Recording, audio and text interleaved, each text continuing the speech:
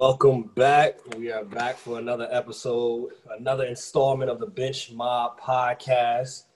You know the vibes. It's your boy, still not worried, Mr. Miles underscore 8024. Make sure you follow all that good stuff. We already know the vibes with Miles. But we're going to start off with the recap for Heat Bucks game.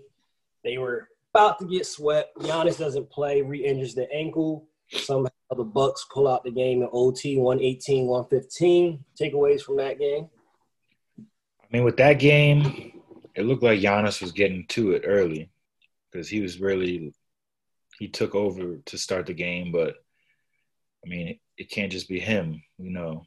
So with him doing that, I think it was a close game, but they were looking like they were going to lose. And then he hurts his ankle again, comes out the game, and everybody just gave up on the Bucks. But it was interesting that once he left, it almost looked like they were playing better basketball because there was more team ball, it was more movement. It wasn't like you have this runaway train just coming through the lane every time. It's actual basketball. You got guys on the 3-point line. You got Middleton, who he saved their season because he basically took over for Giannis. And what I noticed, I think for them, the best way for them to play is have Middleton kind of be that option where he's bringing it up, and then you have Giannis in the post because I don't know if Giannis can't shoot and he's just going to run straight through the lane, then that kind of limits your offense. But as we saw, Middleton, when he's getting going and he has his shots and he's not deferring to Giannis, he's actually pretty good. So there's that. I mean, it's 3-1 now. This next game tonight is going to be huge because I don't think Giannis is going to play. It wouldn't be smart. So it's going to be the Chris Middleton show again, and we'll see. We'll see if he can drop 40 again because they definitely need it. Like Bledsoe played well, Middleton played well, but they need all those guys to play well if Giannis isn't going to be there because you're losing the MVP and the season's almost over if you don't step up. So we'll see. I like Jimmy Butler tonight, but I wouldn't mind if the Bucks won tonight. Just continue the series, let Giannis come back for game 6, and then let's see what happens. Nah, I think the best thing for the Heat, at least, close it out. Chris Middleton did his part. I don't really see, just looking at the stat line, the closest person after Middleton outside of Giannis was 14 points. I still don't think that's going to be enough to get them to win the series. Giannis was getting to it, 19 points in 11 minutes. So he was on his way to a big night, probably 40 and 15, probably type of night that he was headed to. Next game, Lakers, Rockets. Lakers go tie the series 1-1. 117-109. Takeaways from how that game turned out, especially being that they lost the first game.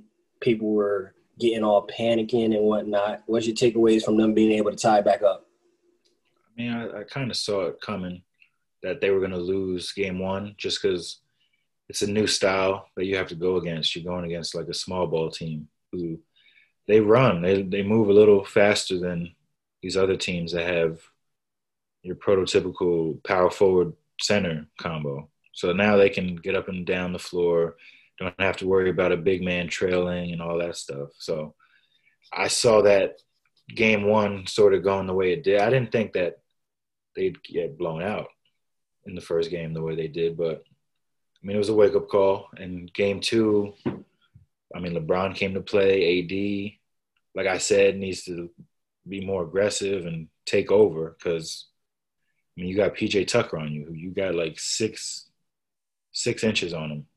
You don't even have to do too much. You can really pull up over him, shoot, back him down. He's strong, but he's not as strong as you. So use that size. It was huge that Rondo was back because I noticed something that they play better and more in sync when he's playing. I like Rondo and LeBron combo out there on the court, because then you could really have him run point, have LeBron a little bit off ball in a way, and go at it like that. But the other thing was Westbrook. He was sorry in game 2. We're gonna talk about the struggles of Yeah, Westbrook. He wasn't playing well, and he said it best. Right now, I'm just out there running around. He's not putting the ball in the basket. So it's all about knocking the rust off, I guess, a little bit, since he really only has played like 5 games in the last 3 weeks because of the injury. But this is a huge game. They took game 1, so you'd hope they could try to take game 3, since if you're looking at it like a normal series, they split in LA, if you want to look at it that way. And now they'd be back home, so they got to take one of these games. It can't be like Portland, who lost game 3 and game 4 to LA. And once you do that, series is basically over. So we got to see what happens in this next game.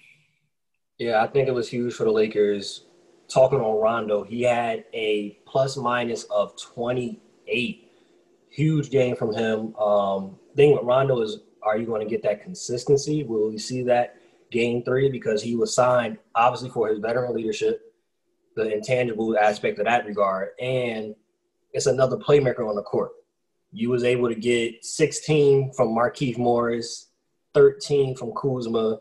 Whether it's Morris, Kuzma, whoever it is, the Lakers need always that third and fourth option. Somebody else got to get double digits outside of AD and LeBron. And that's the thing. Whether you're going to get it consistently that's a whole nother story, a whole nother topic.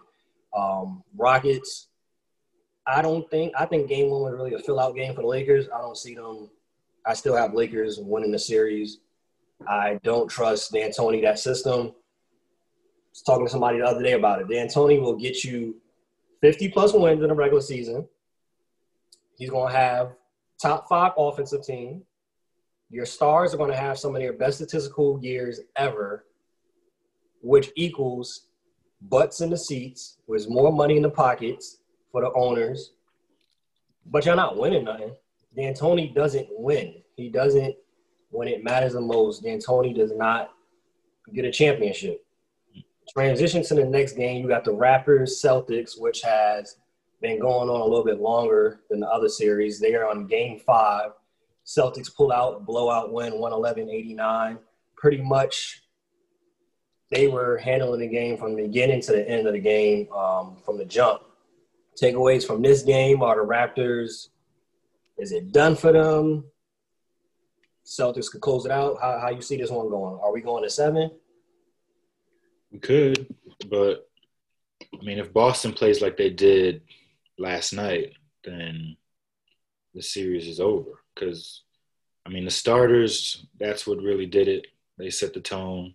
Kemba, Tatum, Jaylen Brown.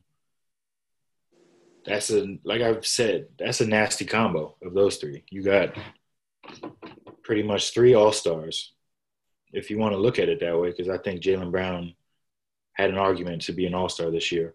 You got 3 all-stars that you have to worry about now, and I don't know if Toronto has enough firepower to match it, because Pascal, he's not like Tatum or Brown. He's not gonna really like mix you off the dribble and be able to get his own shot.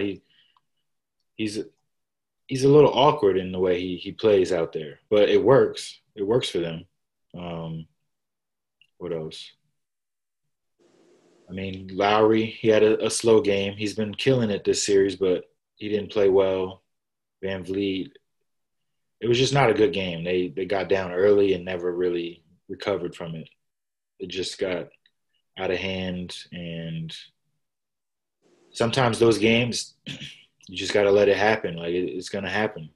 But this late in the series, it happens. You got to move past it and then go to game 6, because now it's do or die. It's basically a game 7 from here on out for y'all, because it's win or go home. So I think I'm going to say I like Boston in 6, but I wouldn't be shocked if somehow Toronto managed to push this to a game 7, just because coaching matters, and they got a lot of vets on here that have been through the ringer as far as like the playoffs go, and Celtics don't necessarily have that. I mean, most of these guys were on that team that made it to game 7 against that Cavs team that was pretty sorry, but we'll see.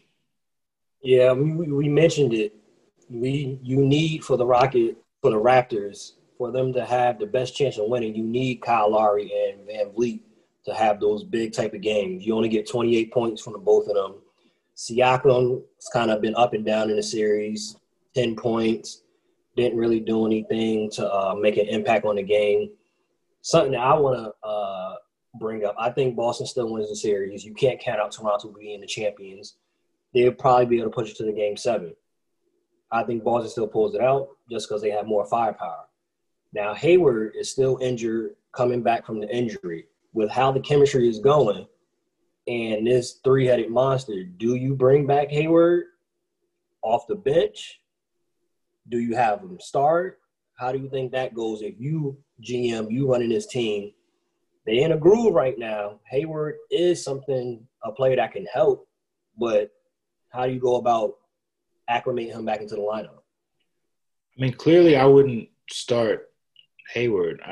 I probably, going into the playoffs, I wouldn't have started him to begin with, just because that's too many like small forwards in one starting lineup. You need at least a guard in there. So Marcus Smart, he actually works better as a starter than off the bench for them, because he's been hitting threes all playoffs.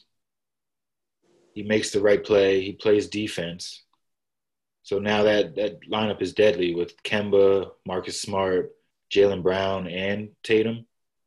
Like that's crazy.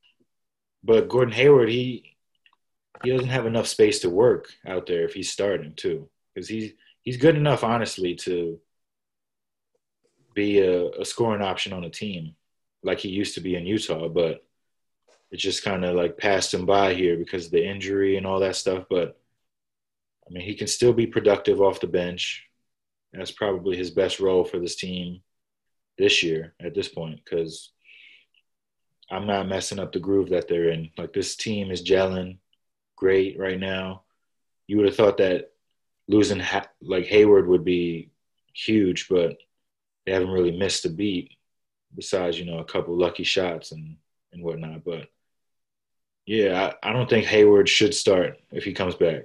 He should definitely come off the bench, and that might even make them even deadlier too. I think so too, especially that next round, because I think we're going to the round. Possibly I'm choosing, the Heat to still beat Milwaukee. The Heat has a great defensive scheme and whatnot, but I think that's going to be too many weapons for them to be able to stop the Celtics. I think it'll be a tough series. It probably goes 7, being just how you can't count out Miami and their shooters and their role players. But I think Hayward coming back off the bench, that'll be a super punch they'll need. And Marcus Smart sets the tone defensively too, starting off the game. Speaking of setting the tone defensively, you have the Clippers coming through, beating the Denver Nuggets. They are up now 2-1 in the series, 113-107, with the huge block that everybody's been talking about. Kawhi blocked Jamal Murray with his middle finger because he has those big old hands. Takeaways from this Clippers game. You feel like they turn that switch on now, that championship level switch, and they'll be back in the mold?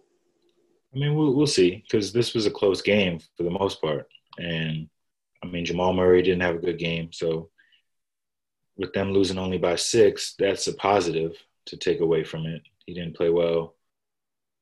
But if Paul George plays like he did last night, then it might be slow, because, Kawhi is going to be Kawhi. But if they can get Paul George to play like that guy, then I don't know about the Nuggets, because it might be slow. But Jokic, another monster game. Michael Porter, they need more from him. And I don't know why he wasn't playing down the stretch. They played Jeremy Grant a little more than him. I want to ask you about that. So at the end of that game, I tweeted it. It was 3 straight possessions. It was a 2-3 point differential. 3 straight possessions. Jeremy Grant jump shot in the corner. Jeremy Grant floater. Jeremy Grant shot. Do you feel Jokic has a great game, but do you feel Jokic has to be more aggressive, especially down the clutch? And, of course, Jamal Murray didn't play well, but a game where he has 32, 12, and 8, wouldn't this be, down the clutch, the fourth quarter? This is not the time to be passive. I didn't like it personally. He didn't take one shot over those last 3 possessions, and then after that, the Clippers went more. They was able to stretch their lead. Those were 3 crucial possessions that you let Jeremy Grant, who's a good player, but that's not who you really want taking shots in the last 2 minutes. No. With that sequence, he's been hitting threes, but I don't know if I would want to, rely on him to bring us back with those shots. That's why I'm saying I think that Michael Porter, he's earned more of a leash in crunch time than he did earlier in the season. I mean, he's been pretty consistent during the bubble. He's been showing what he can do. I just feel more confident in him knocking down those shots than Jeremy Grant, because he really only started shooting threes in the last few years. That's never been a huge part of his game. But like you said, Jokic, could he be more aggressive? Yeah, but that's just not how his game is really set up. He just plays in the flow of the game, make the right play. If Grant was the right play, then that's what he thought. But I don't know, because you still had Murray out there. You still had other guys that can create shots, and it's tough. It's tough, but going into the next game, maybe they'll say something and be like, hey, just look for your shot. Don't try to defer to everybody else when you're the one who's been killing it all night. So go for your shot. At least not in the crunch time where it's a close game like that. Mm-hmm.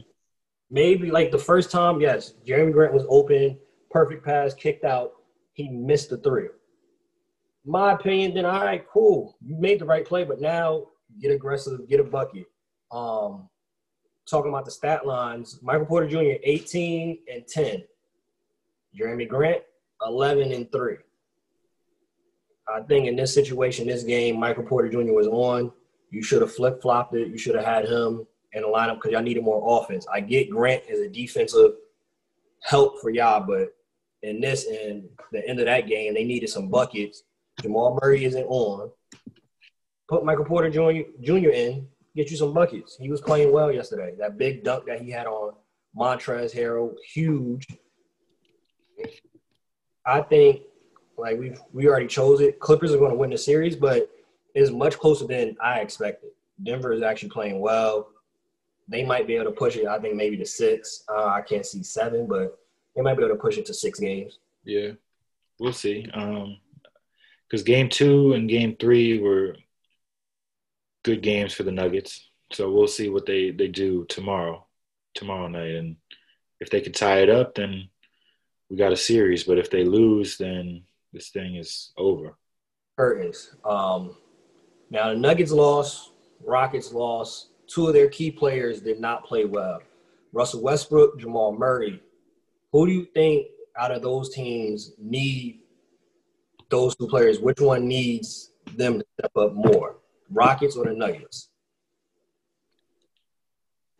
I would say the Rockets need Westbrook to step up more, just because if he's not playing well, who besides Harden do you really go to in that crunch time and making plays throughout the game? Because, I mean, with the Nuggets, they do have a deep squad. They do have guys who can score besides their point guard.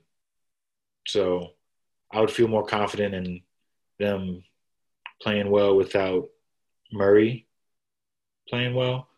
But the Rockets, if Westbrook's not playing well, then you have stuff where they go 7 games with OKC. They lose by 20 to LA, which if he's not playing well, that could very much happen because they don't have size on their to their advantage. So what's really going to happen out there if Westbrook's not playing like Westbrook? Because he's not really hitting his jumper. He's making dumb passes, dumb turnovers. He needs to get it together. That's all. I think I agree. Westbrook has to play a better game and help them out more. But when you have Jamal Murray being aggressive and efficient, it just makes it easier for everybody. And it takes some of that load off of the Joker, who doesn't, as we can see in his game, he doesn't really look to be aggressive as much. He's kind of like LeBron. He plays in the flow. I'm trying to make the right play. I think they need their stars between Jokic and Murray to give them the best chance to give the Clippers to push it to 6 or 7. I think the Rockets, they were kind of doing well. You feel me? That first series without Russ, of course, it went to 7, but you had players step up like Eric Gordon, Ben McLemore, Robert Covington. So I think they have some weapons that could step up. It just, with Westbrook playing, it helps to take away that stagnant of just, hey, let's watch Harden dribble 14 times, and then we'll do something. So I feel Murray is a bigger need for them to try to beat the Clippers.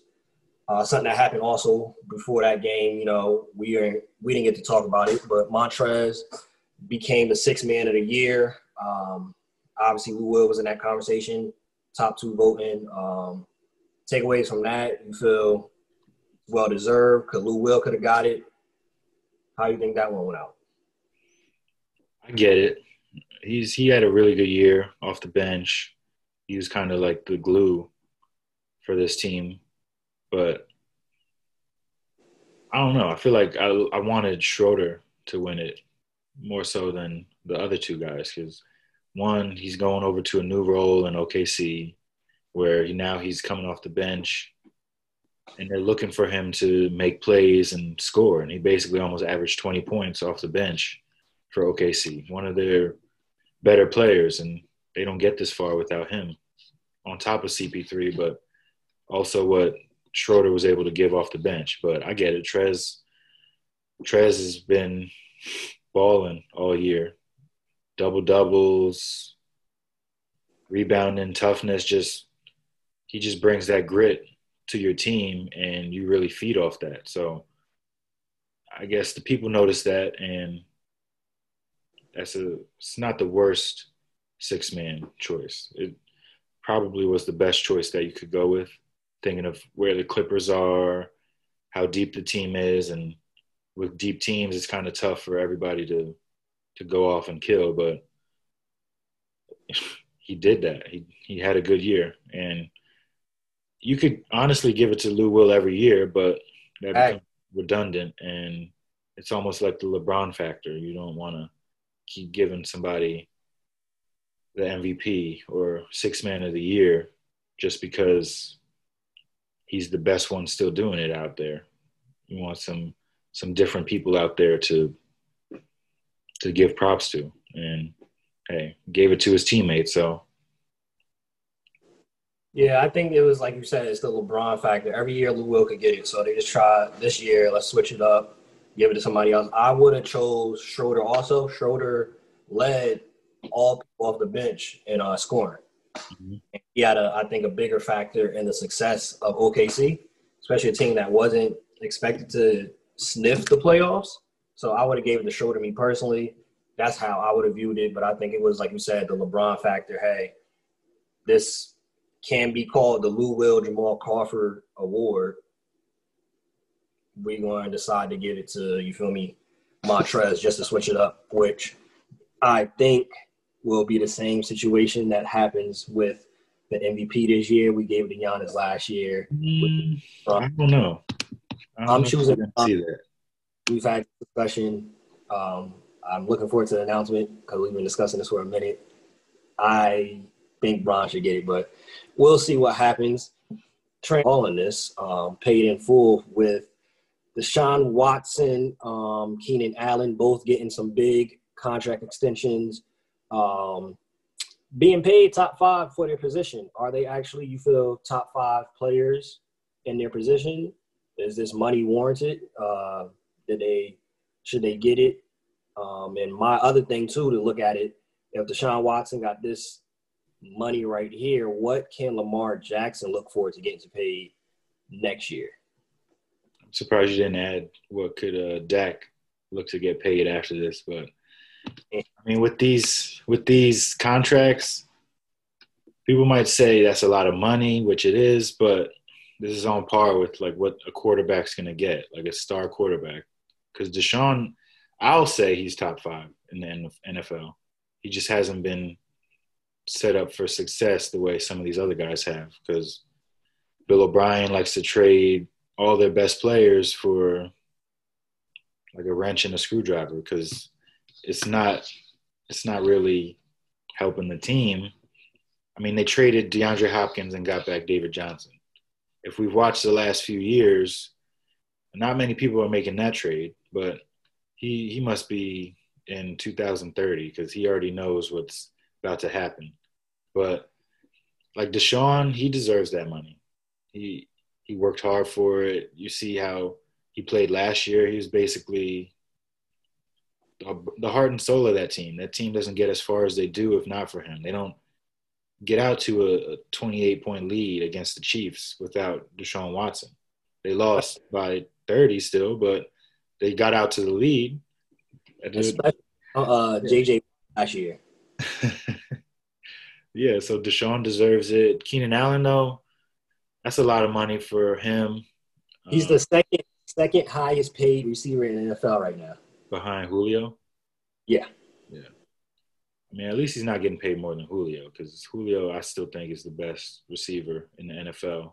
And Keenan Allen's been consistent, but you're also moving in a different direction. Like Phillip Rivers isn't here anymore. You drafted your young quarterback. There's a lot of injuries on the team. So, like, is it smart to pay him all that money? Maybe not, but it would be good to keep a really good receiver on your team for your young quarterback at the same time too. But I think the way these numbers look right now, that just shows that the guys going up for their next contract are going to just take that and be like, this is where I start. I'm not looking to get anything less than this guy, because I've done a whole lot more and then some compared to this guy. So it's going to be tough. People who have quarterbacks coming up, lining up for an extension, like Cowboys and like Lamar, they're going to get more than that. He's going to get more than what Deshaun got. I mean, that's just natural. Lamar already won an MVP, so that already puts him ahead of Deshaun. So this contract might even be the floor for Lamar at this point. He might push towards like a Mahomes type contract. If they really feel like it, they could do that. And that, honestly, if you think about it, it's actually better, because you lock them up. Like Mahomes' contract, you're locking him up for 10 years, and you almost kind of get him at a discount, because if he signed for like a 4 or 5 year deal, he can hit free agency a lot sooner and probably get a ton more money compared to what he's going to get now. But it sets them up better and helps the team if they really want to win with this guy long term. It also saves money. So, I mean, the Cowboys, I don't know if Dak will do that. There's a lot of guys who are getting paid right now, and money's tight. I guess in Jerry's world, it's a little tight. So we'll see. If Dak has a good season, then he's getting over 40 mil. Yeah, this the thing. So looking at the highest average NFL salaries right now, Patrick Mahomes, $45 million, Deshaun Watson, $40 million, Russell Wilson, $35 million. In regards of the quarterback conversation, Lamar, I think, is going to be probably a little bit higher than Deshaun Watson just because he got the MVP. Some would argue he's the second best behind Patrick Mahomes. I can't see anybody getting above the $45 million that Patrick Mahomes got, even in the, with the market growing and even in the future. that's a lot of money to pay somebody 45 mil. That's not your quarterback. I don't think anybody's going to touch that at least for a couple of years. He's not. Nobody's touching that. Dak Prescott, even if he win a Super Bowl next year, he can't. I don't think he could be in that price range of 45, 40 million. He's not in the conversation with Mahomes, Watson, or Lamar Jackson. He's not in that conversation. Or Russell Wilson. Yeah, Russell Wilson either. I think that was a big bag for Keenan Allen. I don't think he's the number 2 level receiver in the NFL right now. But as you said, they're trying to lock their players up. They're smart, do it now. 2-3 years down the line, you feel me? And it's probably going to be more money. So save some money in the long run. I also think, my bad for cutting you off, but I also think that it helps in a way for some of these teams to get these deals done right now, because in this pandemic, they're not getting the same money coming in as they were before, because there's no fans really in the stands. You're losing that money. So these contracts, you're getting them at a discount right now. So it almost makes sense to try to negotiate something now, as opposed to if and when things open up and we're able to go to games again and all that other stuff. That contract that Keenan Allen might have got, it might have been over 90 mil, if not for maybe an extra year, but it would be over 90 mil. Now he sets himself up for security going forward, and the team also gets a bit of a discount going forward, because they could have gone to free agency and let it happen, but that's risky too, because then teams, seeing that you don't want to let a guy go, they might try to drive up the price and offer a lot more than you might be willing to offer, but then you feel forced to almost match it because you don't want to lose that player. That almost, if you lose a player like that, it could set your team back a few years. So they should feel lucky that they were able to get this done now. Yeah, we'll see. Football is back on Thursday. We'll see how that goes the first week. These contracts, like you said, it was people got paid in full. They were able to get their contracts, so shout out to them for getting their money. We transition now to the flag on the play segment. As we know, accept or decline. If Miles decides to accept on the topic, I will go further on to read more about the topic. If he declines, we just move forward. First one we're going to have for you, they have some new sports coming around that are viewed as maybe being Olympics. People are actually doing it. It's becoming popular. One of them is chess boxing. Accept or decline? I'll accept, because I want to know what this is. Chess boxing. Chess boxing. So chess boxing is fought over 11 rounds, alternating between 3 minutes of boxing and 3 minutes of speed chess. A boxer / chess player can be victorious by either a knockout or checkmate. Chess boxing. It actually sounds kind of fun to watch. Hey, ESPN, they put random sports on TV all the time. So hopefully if that's a real sport, they put that on ESPN primetime, because that's the most interesting thing we're going to see right now. Chess and boxing in one match. That actually sounds kind of cool, but yeah, it's getting growing its following over in Germany, Great Britain, Russia, and India. So they're seeing, if it could come over to these parts, but it's bigger over there right now, chess boxing. Next one we're going to have is a high school football team with their team name is called the Rob Stone Cotton Pickers. Accept or decline? I'm going to decline it. The name says everything. I don't want to hear what it has to deal with. If they're like, oh, it doesn't mean anything like that. No, it's kind of like the Redskins or all that stuff. It's the principle of the name. So I'm going to pass on that. Next one. There's a petition being started to fire NBA referee Scott Foster. Accept or decline? I'll accept it just because we know that he's had some questionable calls over the course of the last few years for his career. He's he's not a favorite of the players. He's not someone that you're like, all right, he makes the right calls. He calls a fair game. I don't know if there's going to be a lot of players who say that about him. If he had a Yelp on his refereeing, he might have a lot of bad reviews. So, yeah, he's not someone you want to see in Game 7 of the finals for sure. Yeah, so they broke it down because they were believed as saying that he helped the Lakers win. He was working for the Lakers. They decided, it's always funny finding these statistics. They broke it down. The Rockets got called on 21 fouls. Out of those 21, Scott Foster called 13 of them. Lakers got called 17 fouls. Out of the 17, Scott Foster called 5 of them. Between him and the other refs, he called a total of 18 fouls to 13 and 7. So that's one of the stats that they're throwing out there, that he obviously called more fouls for the Rockets.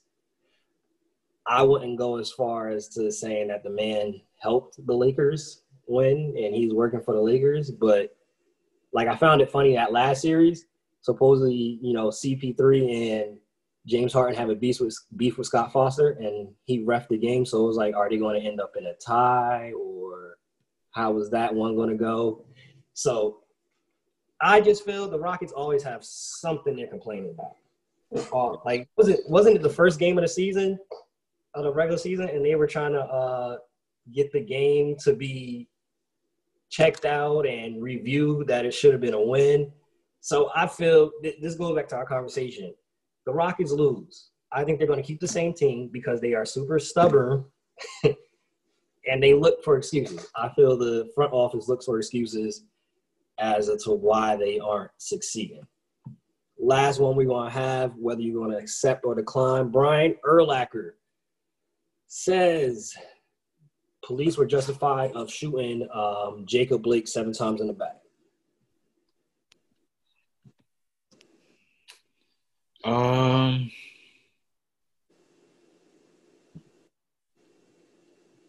gonna accept it. I don't know how you could justify shooting a guy like that in the back that many times. I know some people, they'll go back to he was resisting or he wasn't listening to the cops and why'd he go into his car. But I mean, shooting a guy is a little extreme, and shooting somebody that many times when I'm pretty sure that all cops have been issued a taser for situations like this to have it not escalate to this point. I don't know. It reminds me of that Fruitvale Station movie where instead of his taser, which allegedly he said he was reaching for, he reached for his gun and went to tase the guy and shot him and killed him. So it just shows the difference between a taser and a gun. One can really kill you. The other one just leaves you a little stunned for a little bit. And that's really what you would want if you're a cop. You don't want to kill somebody because then that puts you in situations like this where now a whole nation is against you, where if you follow the rules, if you don't use excessive force, then, I mean, people will still always hate cops, but it's not going to be on Front Street. It's not going to be on CNN every day talking about how this cop, how was he even allowed? Did they check his psychological state before he was a cop? All that stuff. They don't question that. It's just something that escalated, and to calm it down, just use a taser. That's all it really comes down to. I don't know why the gun is the first thing you reach for. I guess cops always have that excuse of, I feared for my life, when I don't know if James Blake would really be trying to go go into a shootout with his kids like 5 feet from him. So Yeah, Brett, what his comments were, this was on Instagram. He said Brett Favre played Monday Night Football game the day his dad died, threw 4 touchdowns in the first half, and was a legend for playing in the face of adversity. The NBA players boycott the playoffs because a dude reaching for a knife wanted on a felony sexual assault warrant was shot by the police. That was his comments on Instagram, Brian Urlacher. Like we said, NFL is back Thursday. There's been some changes. There's been people, named as starters. Like Cam Newton was named a starter. They named Mitch Trubisky as the starter over Nick Foles. Right move, wrong move. You think Cam should be the starter? How you view these two positions getting the starting job? The best thing for them would have been to just go with Trubisky at this point, just because you drafted him so high, and to give up on him after, 3 seasons, even though he hasn't really given confidence that he can change, but it wouldn't be the first time a team gave up on somebody that soon. Just point that out there. Yeah, you're right, but there's also a lot of untapped potential with Trubisky that hopefully the coach is able to bring out. Because if you watch the games, he's not like the typical passer, but he can run. He's got wheels. So use that in the game plan. Don't try to just make him Peyton Manning and just stay back there and survey the field and try to pick it apart when that's not how he is. He's not one of those type of quarterbacks. I would try the read option. I would even look at places like Tennessee or Baltimore as teams that they run it a lot. Take a little pressure off the quarterback. Because Tannehill, he was up and down before he got to Tennessee. And he made it in Tennessee because they're stronger on the run than they are through the air.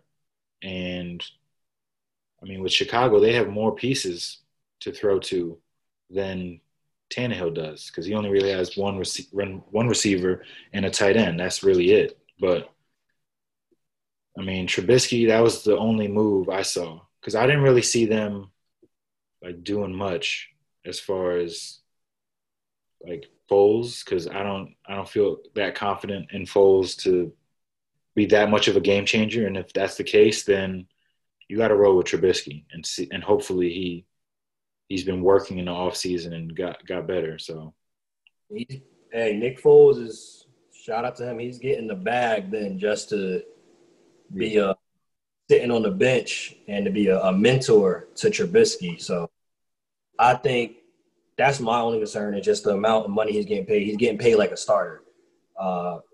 If you guys kind of was going to start Trubisky anyway, why sign him?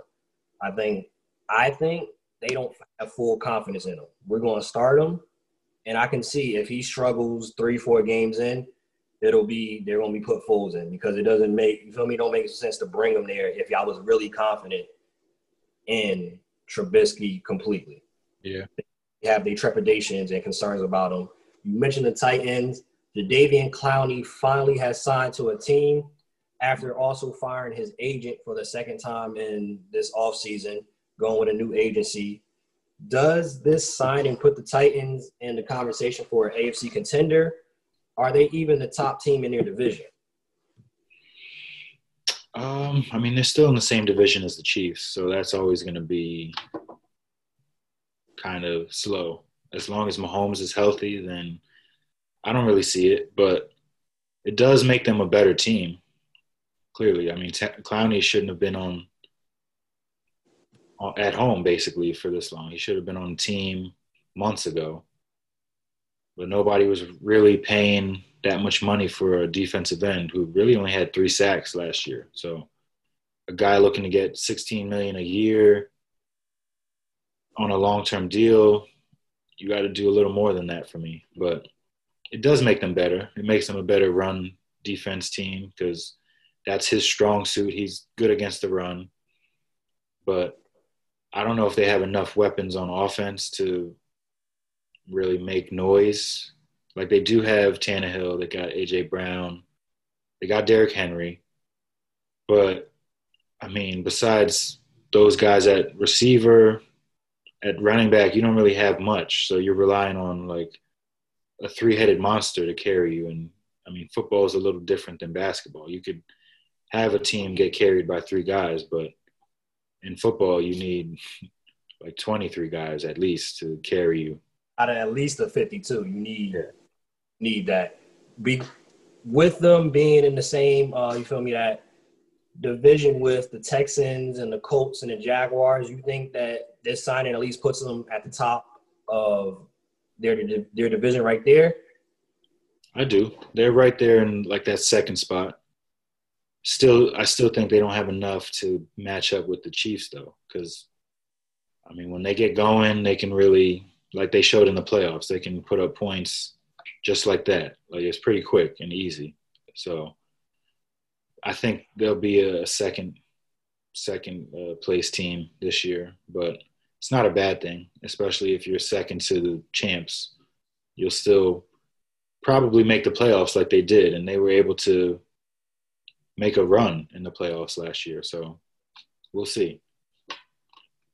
Yeah, I think the Texans win their actual division in regards to the conference. You got the Chiefs. I would even still put the Ravens in that conversation before you would put the Titans in there. I still don't think it's enough. It's a nice signing. It's a 1-year rental basically, and see you can get the best out of him. And hopefully he returns back to his old form, at least giving you 9 to 10 sacks, some forced fumbles, things of that nature. We're gonna finish off this episode with some fantasy talk. You just went through a fantasy draft yourself recently. For this first week of the NFL, who do you think are some people that people should start? Whether it's quarterback, running back, who are the sleepers that you're looking at for this first week of the NFL being back? For quarterbacks, I like Matt Stafford and Gardner Minshew from the Jaguars. I just think that those are two teams that are going to have to throw it a lot to be competitive, especially the Jaguars, who they're basically the bad news bears out there, getting rid of every good player that they have. So, Minshew's going to have to let it fly a lot because they don't actually have a good running back there now. So that's going to happen. Running back, you got Zach Moss from the Bills. He could have a good second half of the year. It's a little cloudy right now, but honestly, he's a better option at running back for the Bills than Devin Singletary, just because he has fumbling issues. If he hasn't won the job by now, then that should tell you what it is. But who else? I like James Conner to bounce back this year for the Steelers, I think. Last year was just a bad season for them. Big Ben got hurt. Conner was in and out of the lineup. Juju was terrible last year. So I think there's a lot of guys on that team that are going to bounce back. And if the team stays healthy, which I got James Conner on a bunch of my teams, so I'm betting that he does stay healthy. If that happens, then you're getting him at a discount because he's been going a lot later than he should.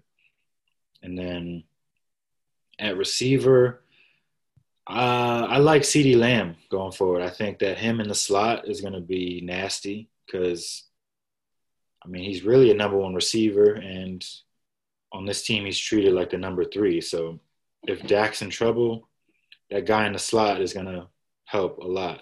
And I tried to get him in as many leagues as I could. I don't think I have him in any because people are thinking the same as me, but he could have a good season, honestly. And it's always insurance because if you want to take him, that's insurance for Amari Cooper or Gallup. If they get hurt, then he turns into a star off the bat because he's honestly too good to be a number 3 on a team.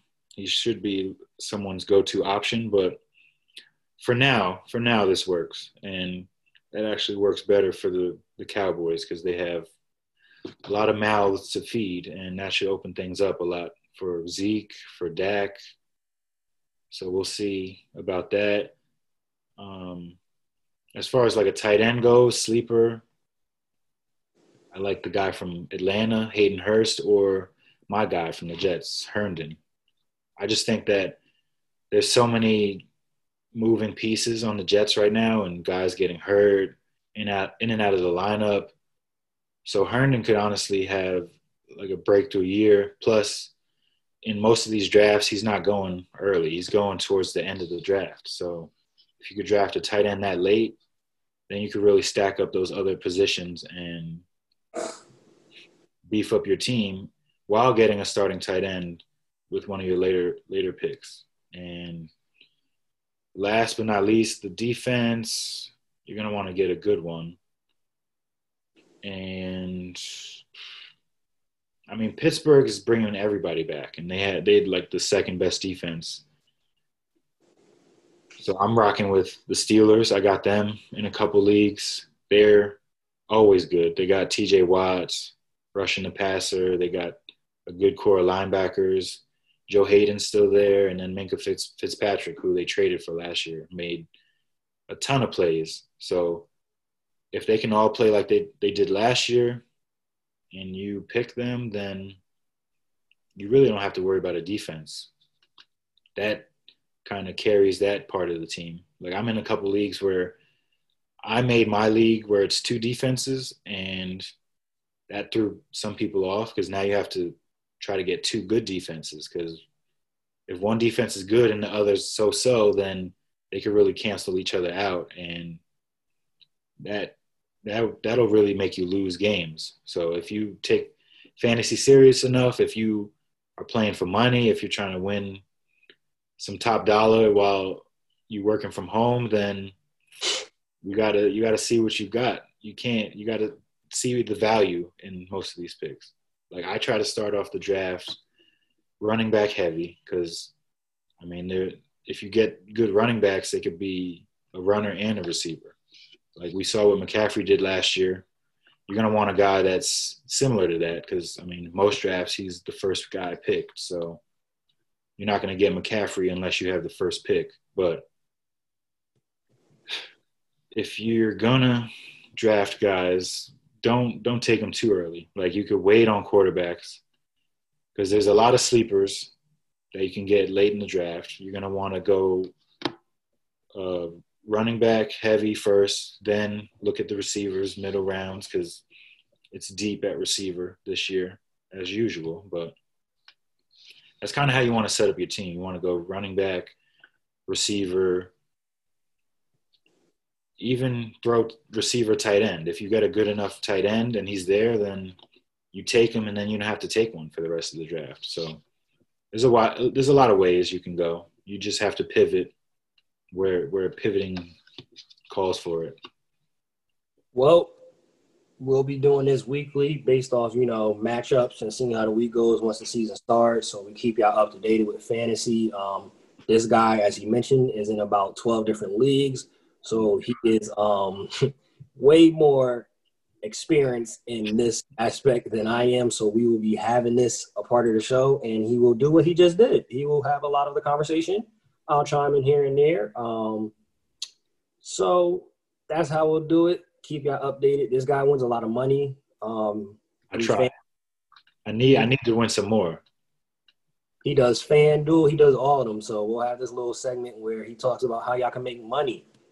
So that's how we'll do it. This is how we're ending this show, this installment. As we have said before, if you're on the bench in life, in sports, wherever it's at, stay ready. When you get off the bench, you'll be ready. All right, Bench Mob, we out. Peace. Peace.